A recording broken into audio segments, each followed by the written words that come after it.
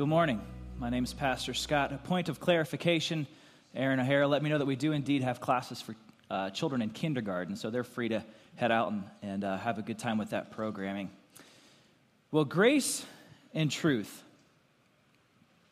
Grace and truth, sometimes don't they seem like opposites? Because on one hand you have truth, and truth says what's right. Truth says what's correct.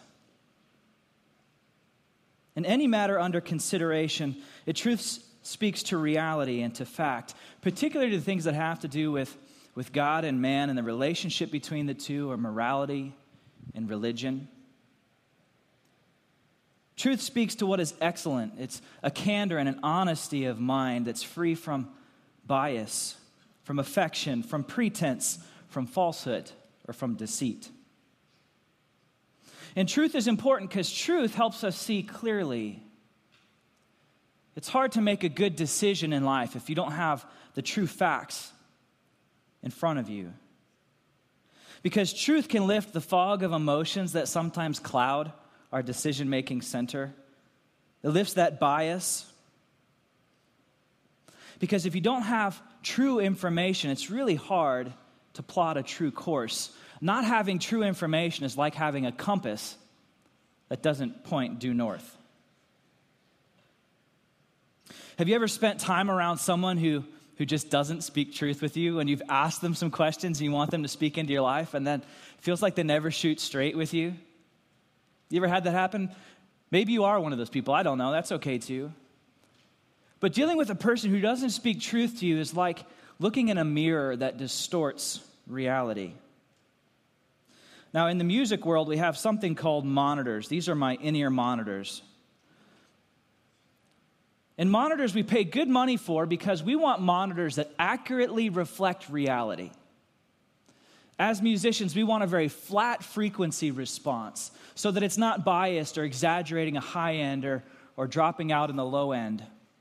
And we pay good money for that, and it's important because if I'm mixing down a video and I've got little 1-inch speakers on my laptop, what sounds great to me, I bring it in this room with these big subwoofers, and all of a sudden there's this low-end rumble, and you're like, I didn't hear that before. So having monitors that accurately relay and portray truth is very important.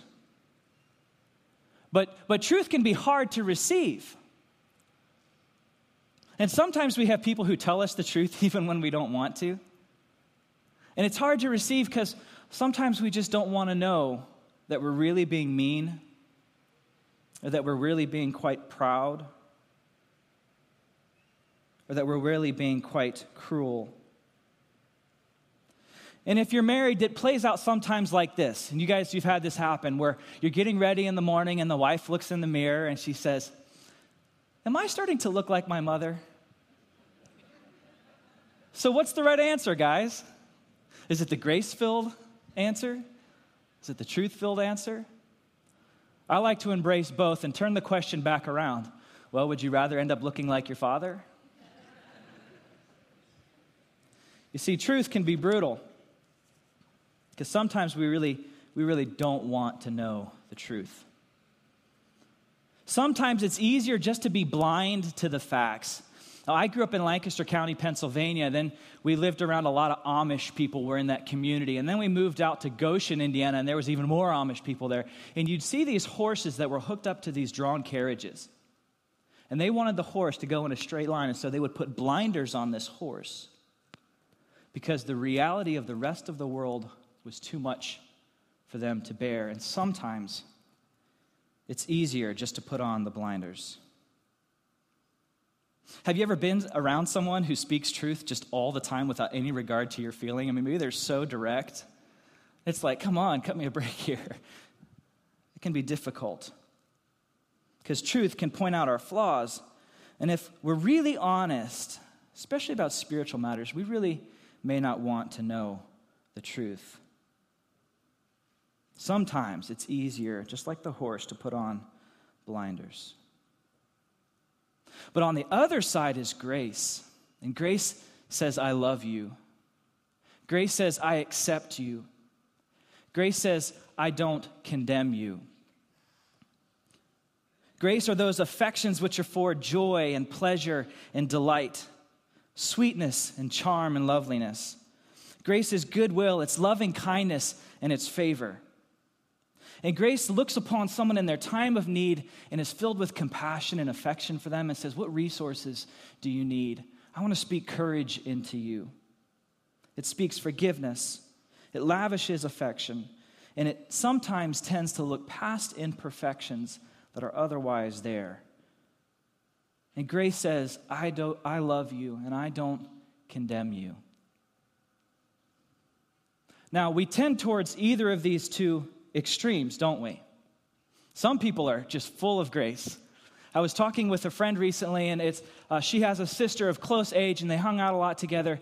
And she said, I was always known as the grace-filled person, and my sister was always known as the truth-filled person. We would approach the same situation, and my sister had no problem speaking truth to someone and being honest and was very direct, but sometimes she had a hard time being graceful, and I was the other way around. I had a hard time ever shooting straight, but I was quick to lavish grace. And this also plays out in marriage too, because usually you have a parent that's full of grace and a parent that's full of truth, and kids are smart. They know how to leverage this to their benefit, don't they? So if they want permission to get a snack, play video games, who do they go to? They go to the grace-filled person. That would be my wife. But when they want to get one of their siblings in trouble, who do they go to? They go to the truth-filled parent. That would be myself. And sometimes I wonder if we don't do the same. I mean, we're smart too. We know that if we go to a certain boss or a certain supervisor over another one of them might be more full of truth, one of them that might be more full of grace. Well, this guy, John, he wrote the Gospel according to John. It's in the New Testament. We have Matthew, Mark, Luke, and John. He grew to be an old man. And most of the rest of the apostles and the people that were writing about Jesus, most of them were martyred, were beheaded, crucified. But John grew to be an old man. He was a survivor. And he had these people around him who would hear the stories of Jesus. And John would say, well, one day Jesus is he's gonna come back. And they said, well, we believe you, John, but we're thinking that maybe that's not going to happen in your lifetime. So would you come and would you write this stuff down? So maybe 40 to 45 years after the events of Jesus, John writes down the story of Jesus. And in John chapter 1, he starts it out by saying, Jesus is like a word. And this word spoke everything into being. And then John, trying to describe who Jesus was, because he had lived with Jesus, he saw him in action. He said, Jesus is like a painter who painted a picture and it was full of people, and then he himself went and entered into the painting to love on and be with his creation. And it said that the people in the painting never recognized him as the creator and they threw him out. They persecuted him. And then in the opening section of this incredible piece of literature in the Gospel of John, John wants to describe the kind of conflict that Jesus experienced with the people that he came to love on. And then he said this in John chapter 1, verse 14.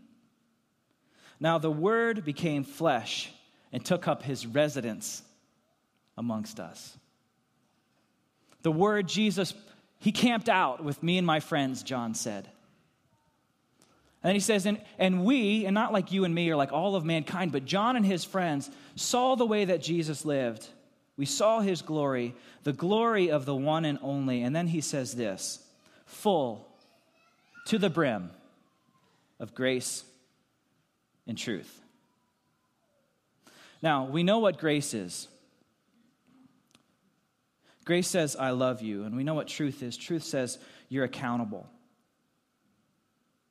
Truth says, you don't match up to the standard, but grace says, I love you and I don't condemn you. And when John was looking at the person of Jesus, the best way that he could describe him was that Jesus was full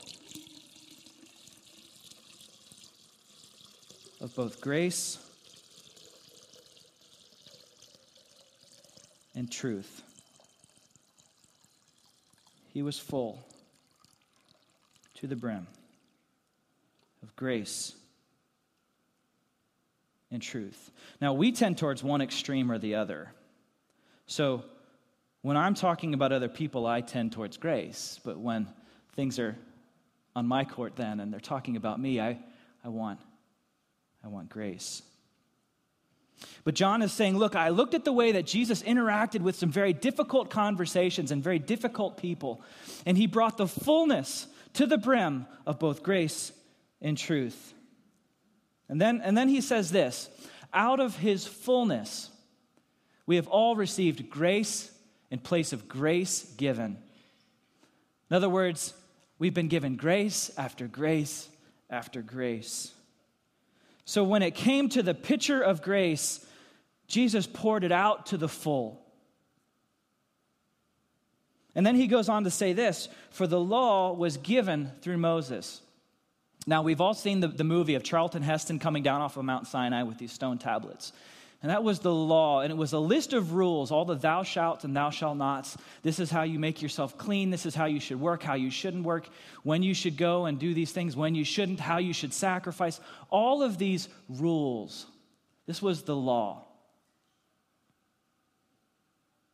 And the book of Galatians shows us that the law was given to point us to Jesus, because the reality is no one can ever be made righteous by following these rules, because no one can ever do it all. And so the law points us to Jesus. So John says, for the law was given through Moses, and I can almost picture John stopping to say, how can I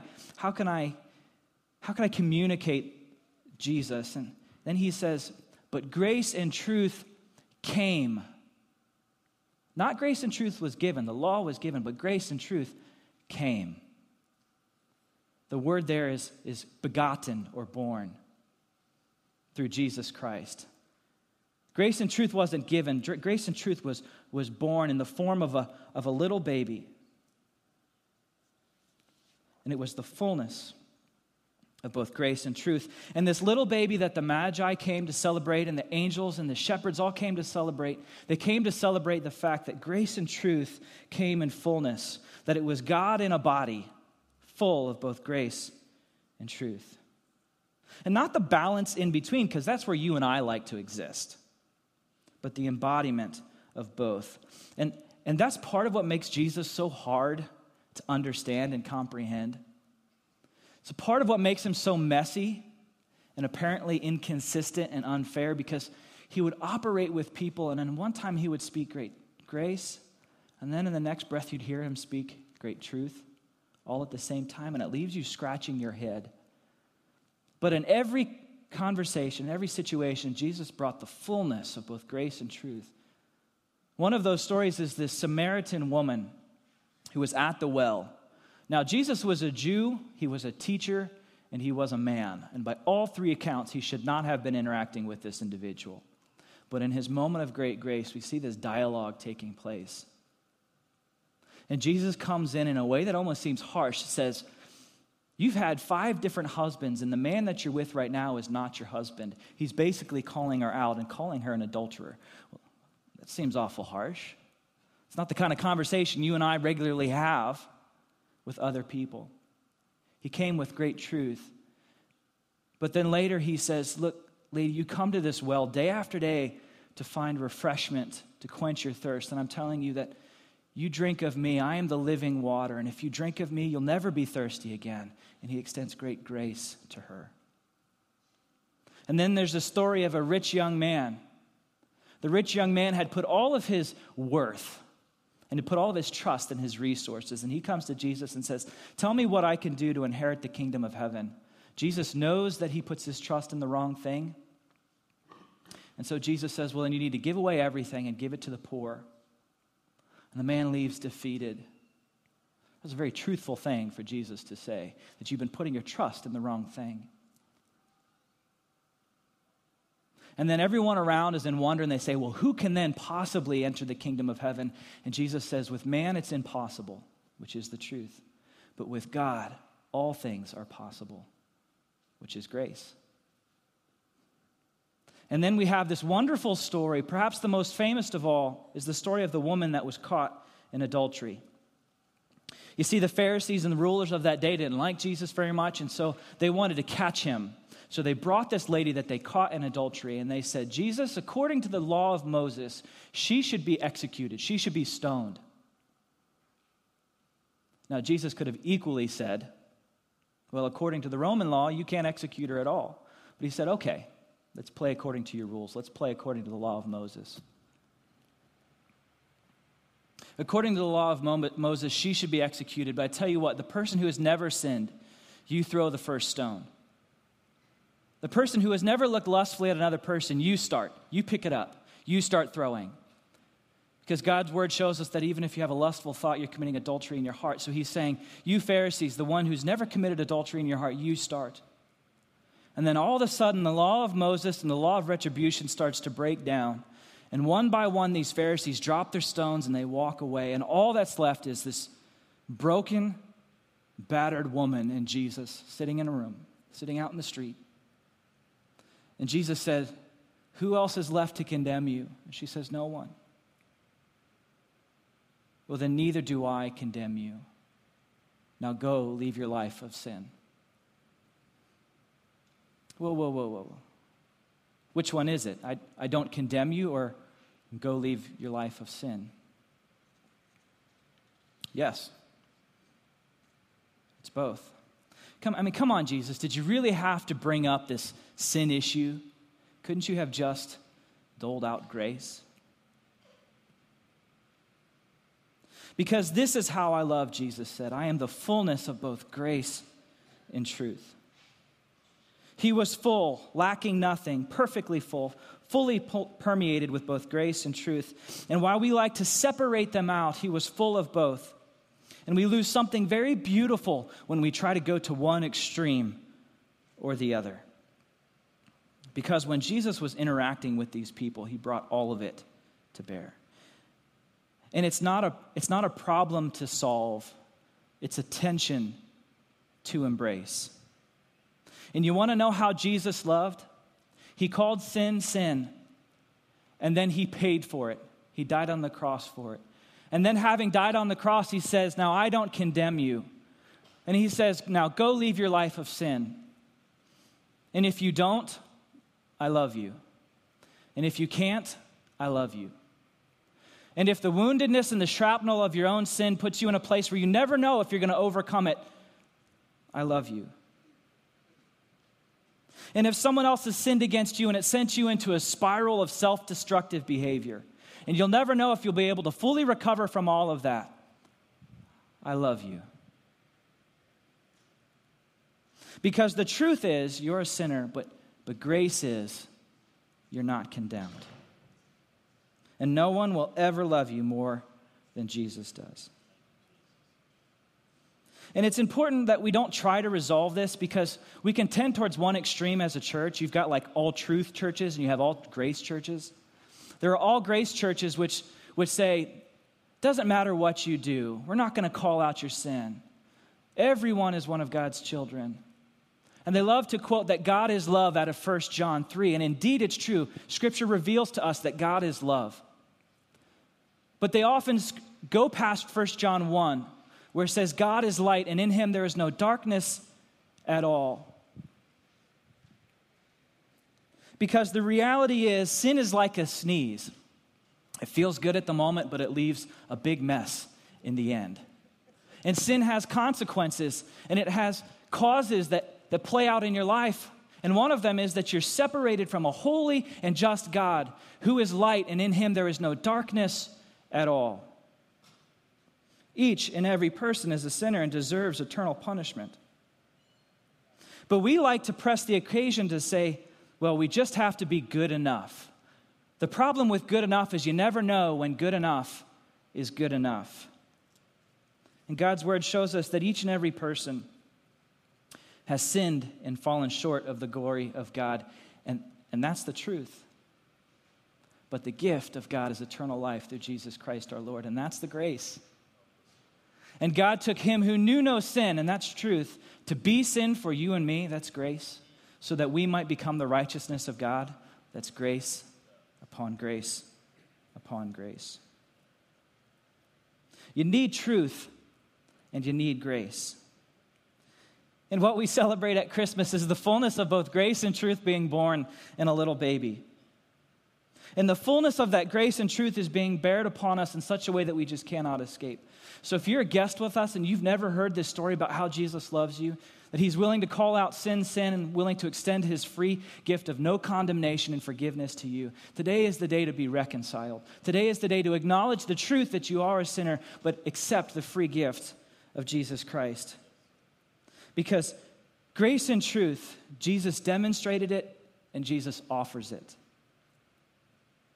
So to those who call Grace your home, who are disciples of Jesus, those who are Christians, we as Christ followers are at our best when we choose to embrace both grace and truth and refuse to let go of either of them.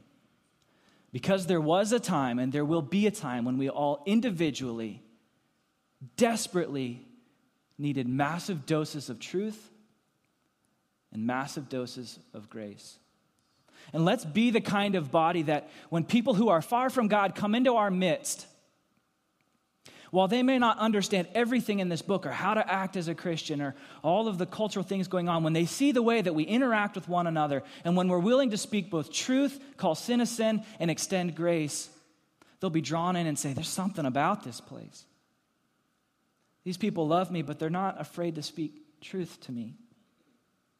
So that when they come and they're a part of this body, they experience both grace and truth in amazing ways that will change their lives forever. Because of everything to be glad about at Christmas. It's not a manger scene, it's not the Christmas celebration, it's not the food, it's not the family, it's not snow outside. Of everything to be excited about. It's the fact that grace and truth came in the form of a little baby that would one day grow up to be a man that would extend it freely to you and me. That's the real reason to be merry. Let's pray together. Father, we thank you, we give you praise for the person of Jesus, and I got to confess that I like to glance over the stories of Jesus because it's so hard to understand how he interacted with people, and it's so hard to live into that. But Lord, may we be a church that chooses to embrace that tension and refuses to let go of either. Father, teach me as a father, as a husband, as a disciple maker, to extend grace, to speak truth, to proclaim the love of Jesus Christ in such a way that balances that tension and that embraces that tension. Help us to be a congregation, a body of Christ, a group of friends that do that. It's not easy, but Holy Spirit, would you help us? God, and I pray that this morning for those that are in this room that maybe they thought that they just need to be good enough, that if their goods outweigh their bads, that somehow that they're right. Holy Spirit, would you speak to them in the way that only you can, and would you bring the fullness of grace and truth to bear on them in such a way that it just sticks in their mind and their hearts through the rest of this week, and their souls are not at rest until they find their rest in you and the righteousness of Jesus Christ. Father, we give you all the praise, all the glory, all the honor. We thank you for who you are. We pray this in the name of Jesus.